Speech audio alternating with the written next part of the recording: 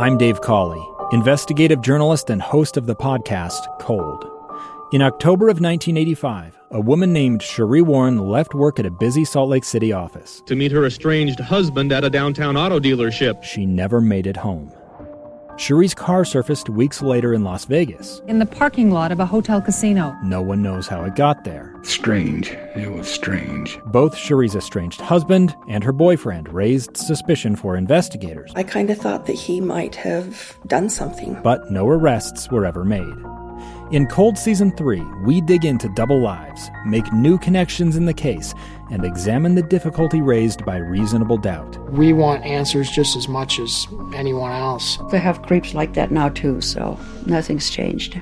That's the new Cold Season 3, The Search for Sheree, now available anywhere you get your podcasts. Utah's best athletes count on flexibility, speed, strength. And the Jazz pick up their 22nd assist. So they count on University of Utah Health. Real Salt Lake puts this game away. And so can you. Leading doctors, a world-class environment, award-winning innovation, care to be great. 14 unanswered by the Utes. University of Utah Health, caring for Utah's best and yours. Schedule your appointment now at uofuhealth.org/care to be great.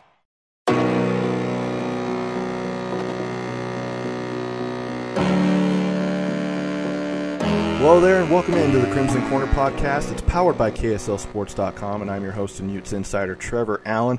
Great to have you guys along for another jam-packed show. And as always, you guys can follow me on Twitter at Trevor A. Sports or at KSL Sports on Facebook. Twitter and Instagram is where you'll find us. Coming up on today's show, we will preview the defensive tackles for Utah. And I'll also have a conversation with Pick 6 Preview owner Brett Ciancia. He will talk about Utah's chances of winning the Pac-12 coming up in 2020, and we'll talk about his book that he has previewing all Power 5 teams in college football. But first, a couple of news and notes for Utah athletics, one in football and one in basketball. On the football side, they picked up another commitment as they continue to recruit at a high level despite not being able to physically visit with these prospects. They picked up 3-star running back Ricky Parks.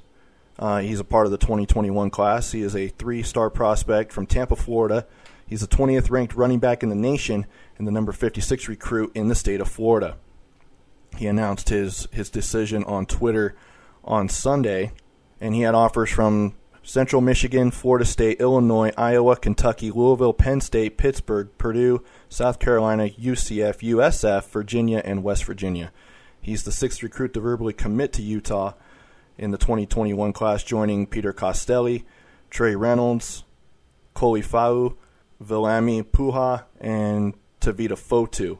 According to 24/7 Sports, Parks is the second highest rated commitment in Utah's 2021 class, just behind Peter Costelli. So another Florida guy coming up to Utah. Hopefully he'll have a similar impact like Zach Moss did when he was at Utah. And then the University of Utah Running Utes picked up a commitment from the junior college ranks. 6'6" wing Jordan Kellier is joining Utah. He's from Portmore, Jamaica, and he joins Utah from Williston State Junior College in North Dakota. While he was at Williston State, he started in 19 of the 21 games played, averaged 17.4 points, 8.6 rebounds, and 1.8 assists per game. He shot 44.6% from the field and 27.3% from beyond the arc, and also 79.8% from the free throw line.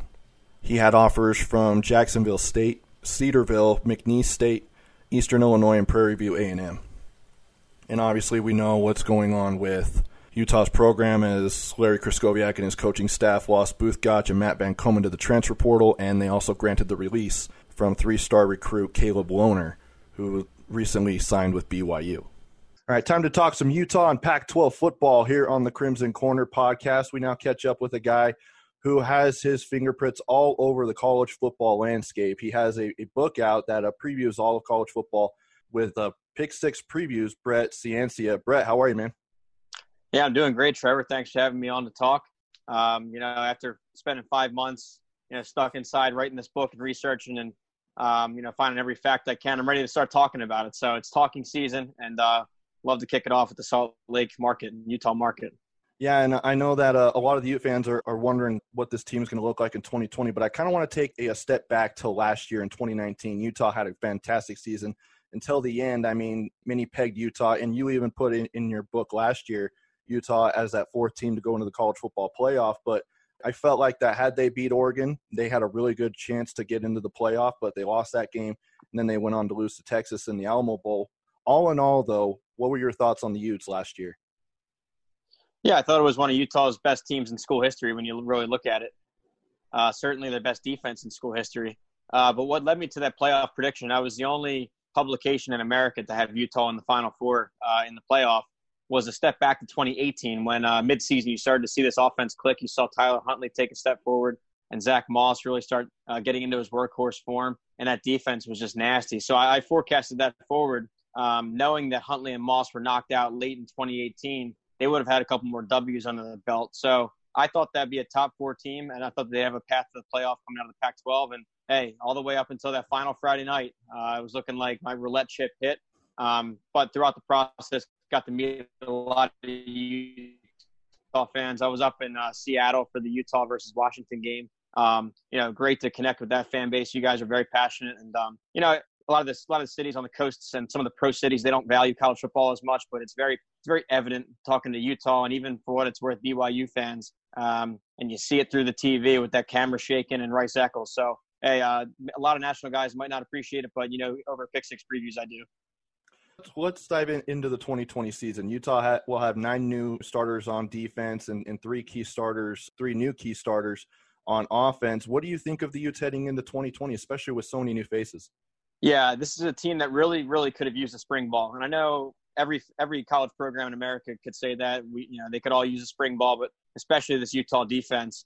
What goes into my book is film study and a ton of calls with coaches and coordinators. And one of them, I had a chance to connect with Morgan Scalley, the Utah defensive coordinator, back in March. And he kind of echoed the same sentiment about, hey, they're very talented in the secondary, but it's extremely young. And, man, he would have loved to have his hands on 15 practices, because when you look at this thing, the 4 starters from last year in the secondary are gone. Not to mention probably their 5th guy last year who would have been the star this year, R.J. Hubert, tore his ACL in that Oregon Pac-12 title game and could miss 2020. So extreme youth in the secondary. I know they were able to pull in Clark Phillips, the super recruit, the highest recruit in Utah history. But even that, I mean, these are guys without a spring ball, without those 15 practices of repping with the ones. So defense, super young. Offense, I'm a little bit more optimistic about. I think they'll be able to reload. Talking about 2 4-star quarterbacks taking over for Tyler Huntley. But the more important thing is that Andy Ludwig really passed the test for me in his first year back in Utah. Of course, had success there back in 2008. But seeing his positive impact at Utah and at the same time seeing the collapse at Vanderbilt where he left really speaks volumes to what he can do. So I trust Ludwig coming into 2020. I know that a lot of the Ute fans haven't probably seen a lot of tape on Jake Bentley at his last school with South Carolina. You've obviously covered college football for many, many years and have watched Jake. What are your thoughts on his game and what he can do to help Utah's offense? Yeah, I'd say with Jake Bentley, it's hot and cold. I think he was one of those guys that came in as a freshman. He kind of surged into the starting lineup. He started for most of 3 seasons down in South Carolina. But there were some injuries, there were some inconsistencies. And let's be honest, Will Muschamp's offense they haven't been the best designed units. And so I think that given a better structure here, Utah, a stronger offensive line in front of him, I think he'll be fine. So there's kind of a 50-50 between him or Cameron Rising, the Texas transfer. In my book, I did write that Rising might have the slight lead, even given that he was a scout team guy last year, was all over Ludwig's playbook, was right on the ends with the play calls and kind of understands the system. So I could see that going either way. I think they're in good hands, having both of them there, competing with each other. And at least that if something happens to the starter, you have solid depth. In your book, you picked Utah to finish second in the South Division in the Pac-12. And many thought that it was going to be the Arizona State Sun Devils in that second spot behind the USC Trojans and Utah dropping down to 3. What led you to have Utah ahead of ASU? Yeah, there's a couple factors here. You're right that Arizona State is probably the consensus number 2 nationwide, but I have Utah above them. A couple things I really like. in an unprecedented offseason. I know that's kind of a buzzword, but really when you think about it, without a spring ball, I really am relying on these coaches and the coaching continuity year over year and scheme continuity. So you just know the proven track record that Utah has as player developers, converting their talent into wins. Their scheme on defense especially is proven, and now Ludwig also on offense. So trust the offensive and defensive coordinator stability. When you look at Arizona State, yeah, they're making some strides under Herm Edwards. For what it's worth, it's a lot of 50-50 ball games within a score, wins and losses. So I don't really know. It's not too certain that they're a top 25 caliber team anyway.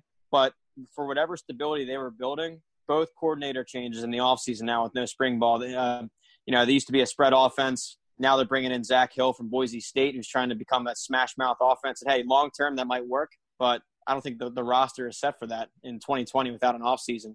Same thing defensively. They ran an outlier 3-3-5 scheme, flipping that out for two NFL guys. It's actually Marvin Lewis, the old Bengals coach, is now taking over on defense. So the coordinator changes. They also lose some NFL power with Eno Benjamin at running back there, consistent runner. So, yeah, I'm trusting Utah a bit more.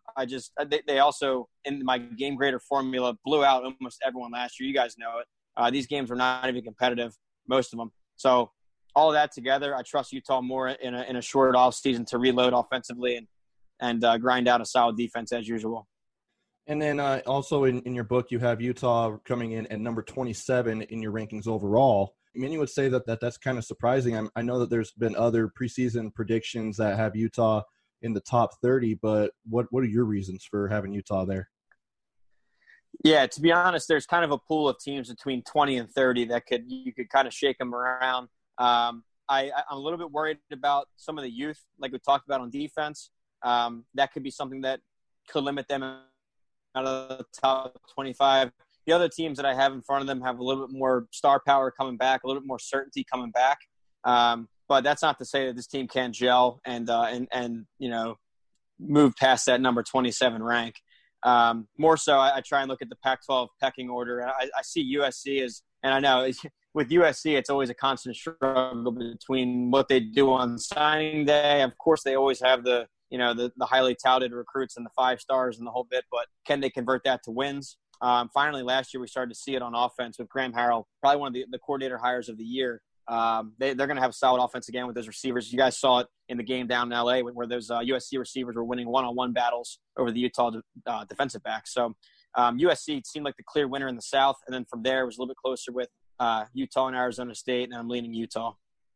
At least here, people know that Utah does a great job of developing talent. They don't go out and get those 5-star guys, but they go in and get 3, sometimes 4-star guys and develop them into players that go on into the next level. Has the nation noticed that, or is that still something that has really been noticed just here in this state? Well, it's definitely noticed in your state, but I've been trying to promote it as well. I mean, because here's my take on all of this. I think that recruiting is very important. It starts with recruiting. Do the recruiting services miss on a prospect here or there? Yes, of course, that happens all the time. But when you start to look at 20 players or 25 players and then 4 years of that aggregated, 80, 85, 100 players, they're more right than wrong. So, but that's only the starting point. You have to recruit to your scheme and recruit to your culture. And then once they're on campus, you got to coach them up and develop them and have the scheme and the X's and O's to make it work as a total package.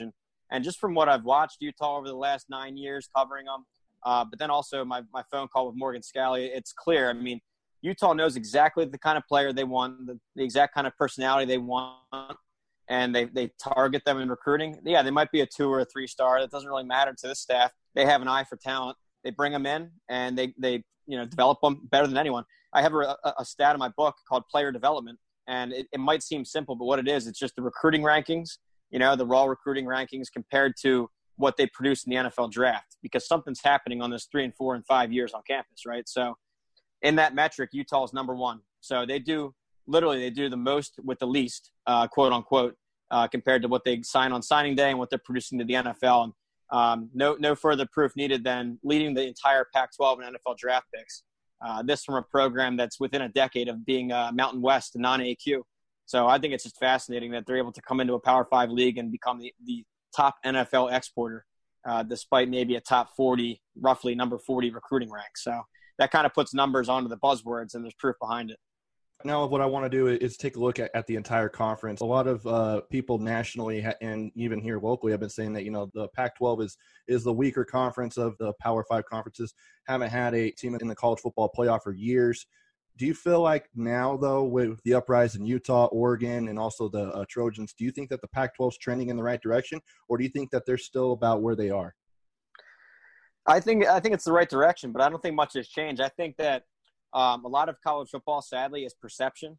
And again, sadly, a lot of the East Coast and the Midwest kind of gets their fill of college football all day. They watch 12 hours, and then once midnight hits, they turn it off. I mean, I'm one of those weirdos that's up till 3 a.m. watching every game, right? So yeah. I got all 4 screens going, my blurry Pac-12 network on the one screen.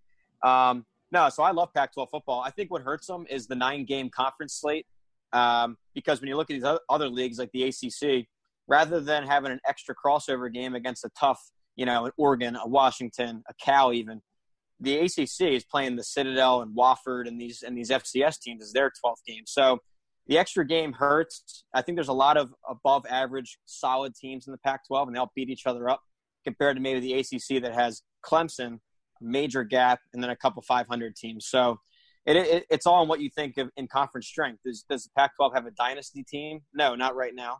But I think they have a stronger pool of, above average or top 30 caliber teams. So it's all in what you define a good conference. But I love the Pac-12. It's one of those leagues that has 12 different brands, especially when Leach was up here. I mean, you had 12 different offense styles, and it was very unique. So, but real quickly, another fascinating trend is down in USC, where back in the day, say 10 years ago, all that Southern California talent used to stay in-state and in the region at USC and UCLA. Mm-hmm. But last cycle, only 10% stayed down there. The beneficiaries were Oregon, Washington, even Arizona State went into California and raided some talent. Utah is getting some of that. So I think you're seeing a lot of that blue-chip talent now spread more across the league and even become more parity. So that's just the game within the game, recruiting. But I find it fascinating. I think it's a strong league. Yeah, it is. And that was one of the things that fans were very critical of for Clay Helton, is that he wasn't able to go in and get some of the top talent in the state of California. But I feel like that the Trojans, especially as of late, I think that this 2021 class is looking pretty good for them. But also coaches are now starting to come to Utah and being able to pull players from this state over to their program in the Pac-12. Yeah, speaking of USC, good point on that. They are surging now in the 21 class. Helton, I know he gets a lot of heat, and yeah, he botched that 2019 and 2020 classes. Mm-hmm. I think that's the result of when a media and a whole fan base puts the quote-unquote hot seat on a coach for over a year, it seems like.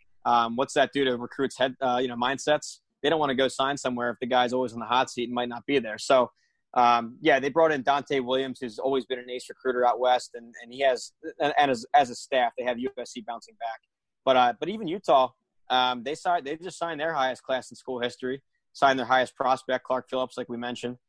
So recruiting could be shifting up there. Just being on the national scene has to help. And I mentioned this, that college football is all about perception. Being in these big games, the Pac-12 title games 2 years in a row, getting into some major bowl games, hopefully, just more eyeballs on the Utah brand and culture there. That just sells recruits. More ranked games, more college game day appearances, that kind of thing, and all of that cycles back to recruiting. So, and what a better story than Oregon, who might be a couple years ahead on the cycle there of recruiting, where a couple years back they had a top 10 class and another top 15 class, and you're seeing these freak athletes like Kayvon Thibodeau. Pac-12 title game had, I think, 3 sacks and that block Something punt. Like that. Yeah, it's just crazy. Like it's another extra level of talent. So that's being spread out more amongst the Pac-12 teams, I think it's healthy for the league and definitely exciting. I'm actually glad you brought up Oregon, because that was where I was going to go next. I mean, people are pegging them, even though they lost Justin Herbert and a lot of talent on that offensive line, except for Sewell, who's many have even considered him a Heisman Trophy candidate, but as an offensive lineman. But is there a team in the Pac-12 who could take that championship away this year from Oregon? Yeah, I think that so spoiler alert for the book here. I have Oregon in the playoff this year, winning the Pac-12 and making it back to the playoff here. That's kind of the surprise pick this year for me in Pick 6 previews. How I got there was their defense, really. That's the key. It was a top 5 unit last year, just maybe a shade below Utah, but had that star power. 10 starters back out of 11. And for that one vacancy, that linebacker spot, not just one, but two 5-star players are coming in. I mean, the rich get richer. You know how it is in football. Mm-hmm. So that defense could carry him alone. And then you start to see this offense. Now, it's not the old Chip Kelly with the speed and the gadgety offense that couldn't match up in the trenches. This team is built from the offensive line out with Mario Cristobal. You mentioned Sewell there, the Outland winner. And then they have playmakers on the outside. So Oregon really, to me, so a team that could compete with them, I think Washington. Well, let's be honest, Washington's defense is right up there too. They have as many all-conference players. They've recruited at a similar clip there in the top 15. I said this in the book. Washington really is an offensive coordinator away from contending for playoff spots. I mean, they've been stuck in the mud offensively for 5 years now. If they could bring in an ace coordinator like some of these other programs, they would be a complete team. So I'd say Washington, maybe they grind them out in the defensive game. I wouldn't even say USC because before I do that, I pictured the Oregon-USC game last year was just a beatdown. I can't see that changing overnight. So I'd say Washington's their biggest threat up there, maybe a defensive game, but I think Oregon's on its own tier this year. Yeah, and it really just seems like it because they're able to go get – I mean, you even mentioned it, the linebackers, they get two of the top. I think the top player in California and obviously the top player here in Utah, even though they lost their starting quarterback who was a top 5 pick in the NFL draft, I mean, it seems like – and just like you said, you nailed it right on the head, about 3 years ahead of schedule for Oregon. Do you even have a grasp of who could be the starting quarterback? I mean, it seems like it was the backup from last year, but do you have the same similarities as Justin Herbert? Yeah, so a couple things to mention here. It's pretty fascinating. They have a guy, Tyler Shuck, who was the backup last year. Coaches were raving about him last fall, but of course they had Herbert, who's an NFLer. You're not going to supplant him. So they were already high on this guy. He's a dual threat. Another thing is they brought in Anthony Brown, a Boston College former starting quarterback. He started the better part of 3 seasons, had some injuries. So at least in my head, I know the floor is an average to above average Power 5 quarterback in Brown. And one last note here. I thought they had the coordinator hiring of the offseason here, bringing in Joe Moorhead. And I know it's a short offseason. I know that scheme changes might be tough. But what Moorhead did as a coordinator back at Penn State in 2016 was turn them from about a 500 team into a conference champion. So I think that he'll be able to get some solid quarterback play. There's a couple 4-stars even behind the 2 I mentioned. So there's enough talent there that I think that a trusted coordinator in Moorhead can get a competent offense together pretty quick. Moving nationally, I want to take a look at that college football playoff. You mentioned Oregon's in there at number 4. I mean, it seems like Alabama's always in it, Clemson, the Buckeyes, all it always seems like the same teams every year. Is that about the same thing except just plug in that 4th team? So partly. I think my number 1 and number 2 picks right there are kind of chalk, and how can you not? It's Clemson and Ohio State. Clemson, of course, is going to run through the ACC again. Ohio State, they catch Michigan in a transition year. Wisconsin just doesn't have the firepower to ever knock them off either in the conference title. So Ohio State, I just pencil right in. But for that SEC champion spot, I have Florida actually, and that might be a surprise nationally. Yeah. So it's kind of a 3-team debate between Bama, Georgia, and Florida. So what I did was look at all 3 of them, and Bama, they go through some changes. First off, their defense allowed 45 points in a game twice in November alone last year, and that had never happened the entire Saban era in the SEC contest. So some defensive cracks. They lose their 2 best rush edge defensive ends. All their secondary is gone, and plus Tua is gone. So, I mean, they have some changes to work with. Georgia, what made them special, or at least strong on offense, was that offensive line, probably the best line in the country. 4 of those guys are now playing on Sundays. Plus, you lose Jake Fromm, a multi-year quarterback. For his faults, he was still a pretty stable and efficient quarterback. So when it came down to Florida, I really trust Dan Mullen. He's in his 3rd year here as a coach. He's an offensive mind, great with quarterbacks. He finally has stable quarterback play. Their guy Kyle Trask took over midseason last year, and first-time starter, but really improved as the season went on. And I think he's the best starting quarterback in the SEC. So, and then not to mention they always have a 5-star NFL defense. That's every year down in the swamp. So I think they put it together here. They have the stability, the continuity year over year, unlike their other contenders there. Plus, Georgia and Bama play each other right away, so that one of them's getting a loss in September. So I put my chips on Florida in the SEC.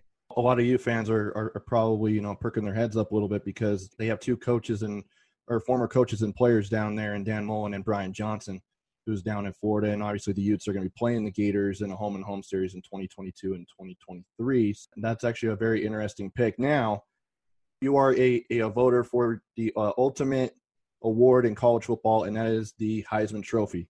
I mean, obviously the favorite's probably Trevor Lawrence, but give me who you think your early favorite is to win the Heisman, and then maybe give me a dark horse pick of a guy who could maybe sneak up and snatch that Heisman Trophy.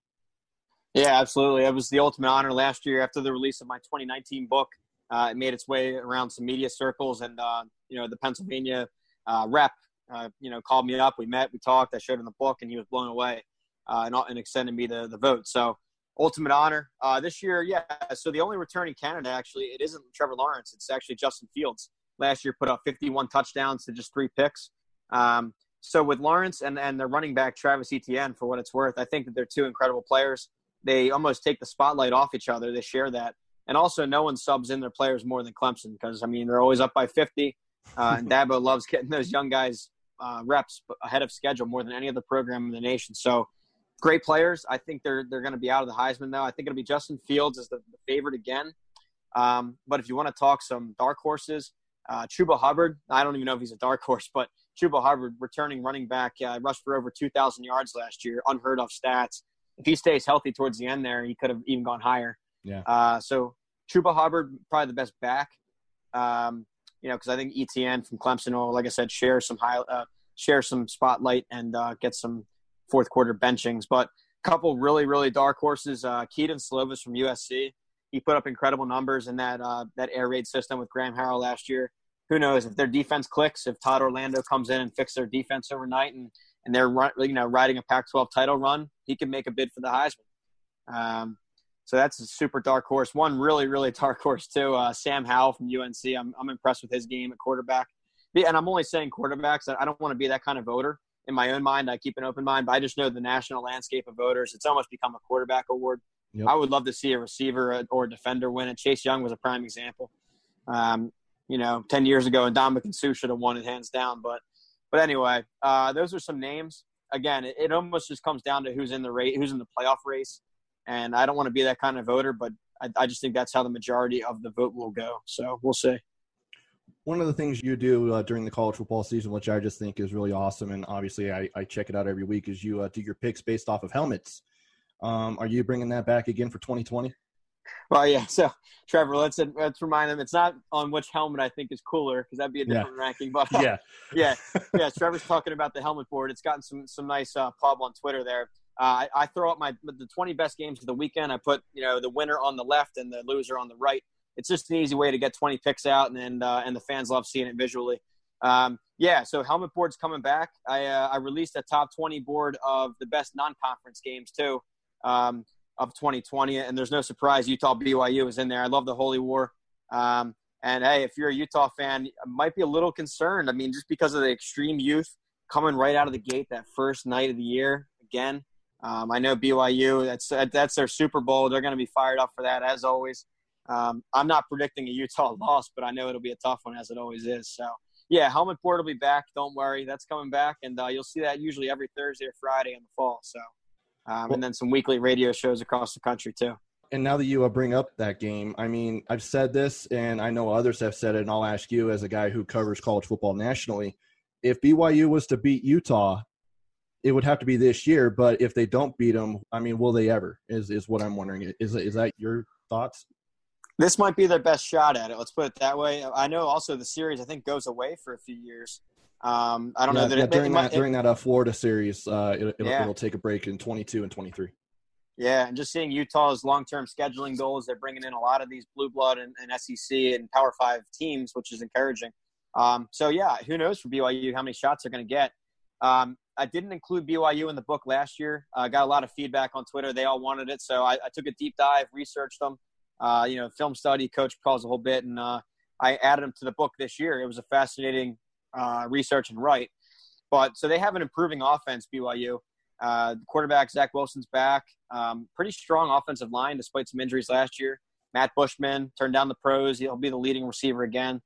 But really, this defense, it's not the defense of the Bronco Mendenhall era. Statistically, it has fallen under Sataki. They get that thing to click a little bit on defense. I think it could be a solid team. I have them right around 40th in my game grader formula. Middle of the pack, Power 5, if they were in a Power 5 league, that kind of thing. So, yeah, it's an opportunity to sneak up and get Utah this year. It is in Rice Eccles, which helps. Coming off that short off season, super young defensively, new quarterback, no more workhorse with Zach Moss. Yeah, it just looks like it's lining up for a potential upset alert. So we'll see. How long have you been putting out these preview books? So I launched Pick Six Previews in 2012. The first 6 or 7 years were just online write-ups and, less formal. 2019, last year, was the first formal book, all 66 teams, really, super in-depth. I have all the graphics, the recruiting trends, the program histories, my game grader formula, that kind of thing. 2019 was the first book, and now we're back here the second year, 2020. So, and it's a one-man operation. It's literally just me, hours and hours of film study, calls with coaches, tuning into local radio and local podcasts too are huge because, some national guys like to just talk about Bama and Ohio State and Texas, but I love digging into all 66 of these. I like getting right to the roots, getting the detail, and I think that pops off the page too when you open it up. So I hope that comes through.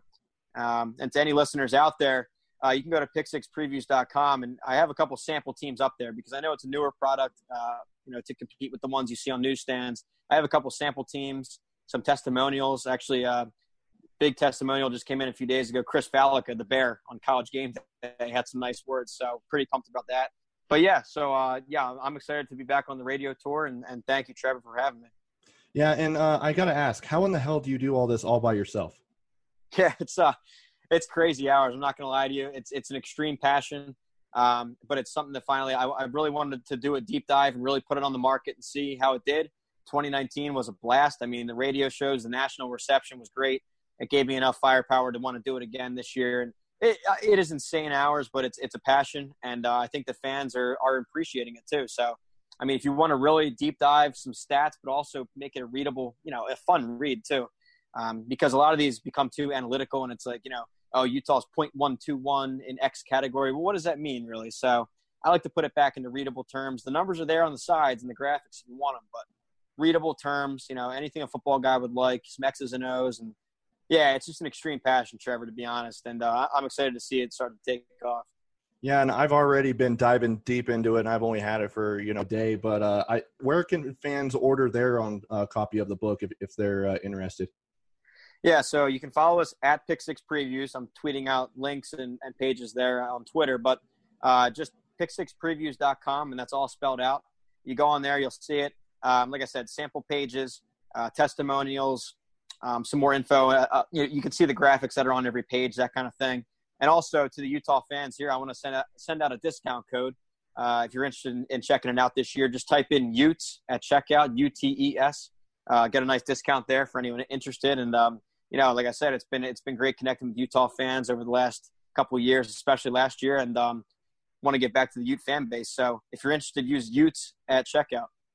All right, you guys heard it from him. If you guys want to get a nice little discount. And again, I'm telling you this, and it's not just because Brett's on with me. It is a great read. It's easy to read, and it's also a great way to fill up all your knowledge of all the teams Utah is going to be playing, and also, other teams in Power 5 conferences. But Brett, it's always great to catch up with you. I know you're really busy with all of your radio interviews, and obviously putting this all together. I really do appreciate you carving some time out for me.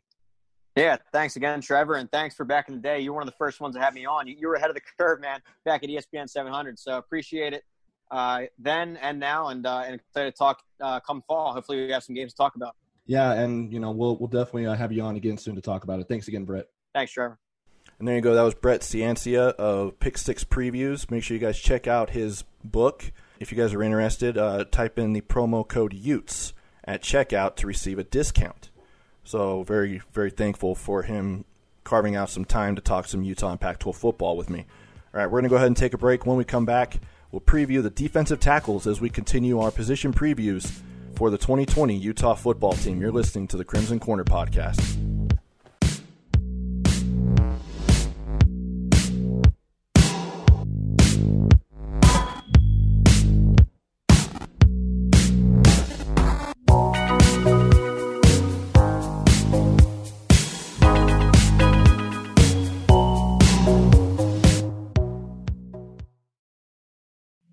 2 years ago, Americans watched in horror as a crisis unfolded at the Kabul airport. She was tear-gassed and beaten. Images of thousands desperate to escape Taliban oppression filled our news feeds. More than 80,000 Afghans made it to America. But the story didn't end there. It was very cold. There was no power, no heat. Who would help our newest neighbors? I'm Andrea Smartin. In Stranger Becomes Neighbor, you'll hear the stories of some remarkable refugees who left their homes and their dreams behind, only to start over from zero. Their only possession was 3 blankets. And you'll meet Americans who stepped up to help them. You want me to come when you deliver your baby. What can one person do in the face of an international disaster decades in the making? That's Stranger Becomes Neighbor. Find us at kslpodcast.com. Follow us on Apple Podcasts or anywhere else you listen.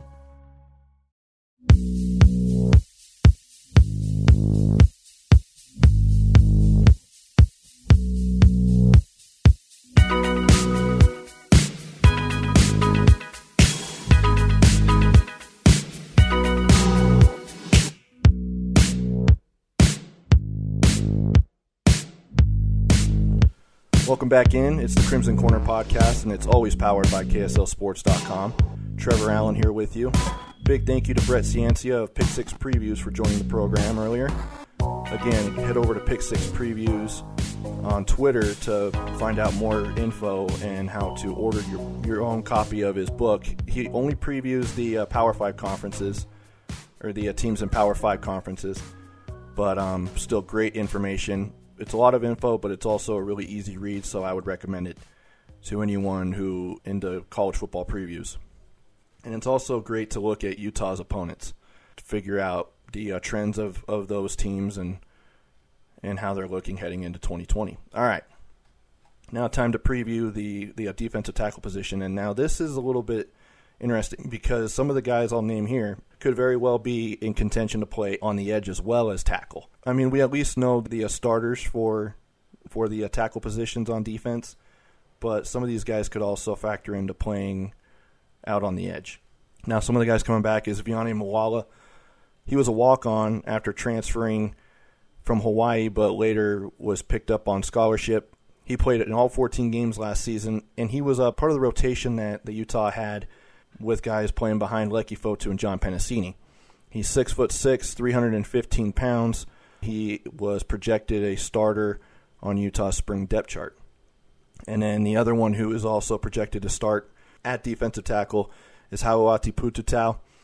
He was a backup last season as well, part of the rotation with Moala backing up Fotu and Penasini. He played in every game last season, including a start at right tackle against Northern Illinois. That was when Fotu was out for that game.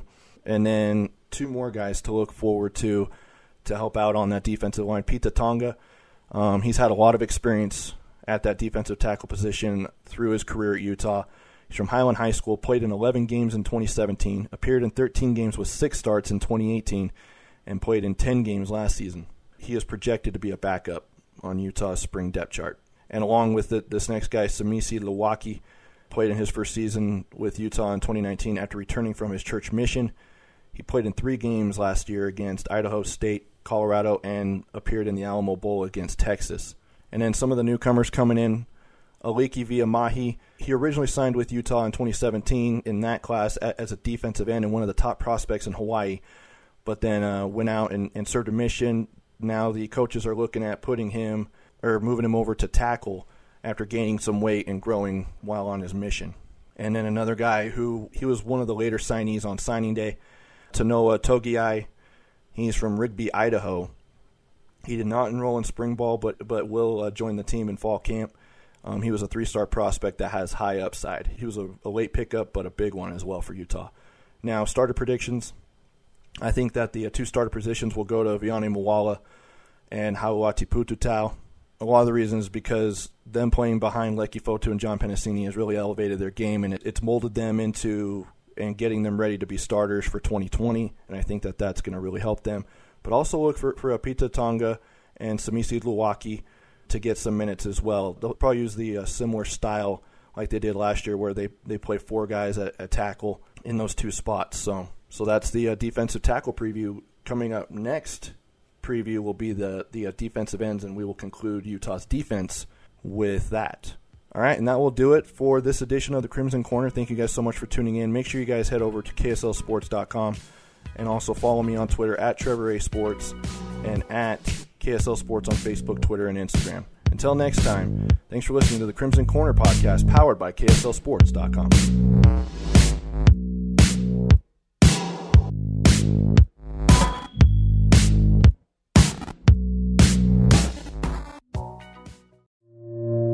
Two friends taking pictures of the rising full moon on a summer night. Two teenage kids doing what teenage kids do. When a stranger with a gun and a death wish changed everything. It was violent, it was senseless, and I will never understand it, I will never accept it. I'm Amy Donaldson, and unfortunately, we're all too familiar with stories about how violence shatters lives. But what we rarely see is how they are rebuilt. In a new podcast, The Letter, we relive tragedy, but only so we can hear the rest of the story. The struggle to reclaim lives, the realities of grief, and the possibilities of forgiveness. I believe in miracles. Sometimes I thought, there are no miracles. Yeah, there are, and this is a big one. Follow The Letter at theletterpodcast.com or wherever you get your podcasts.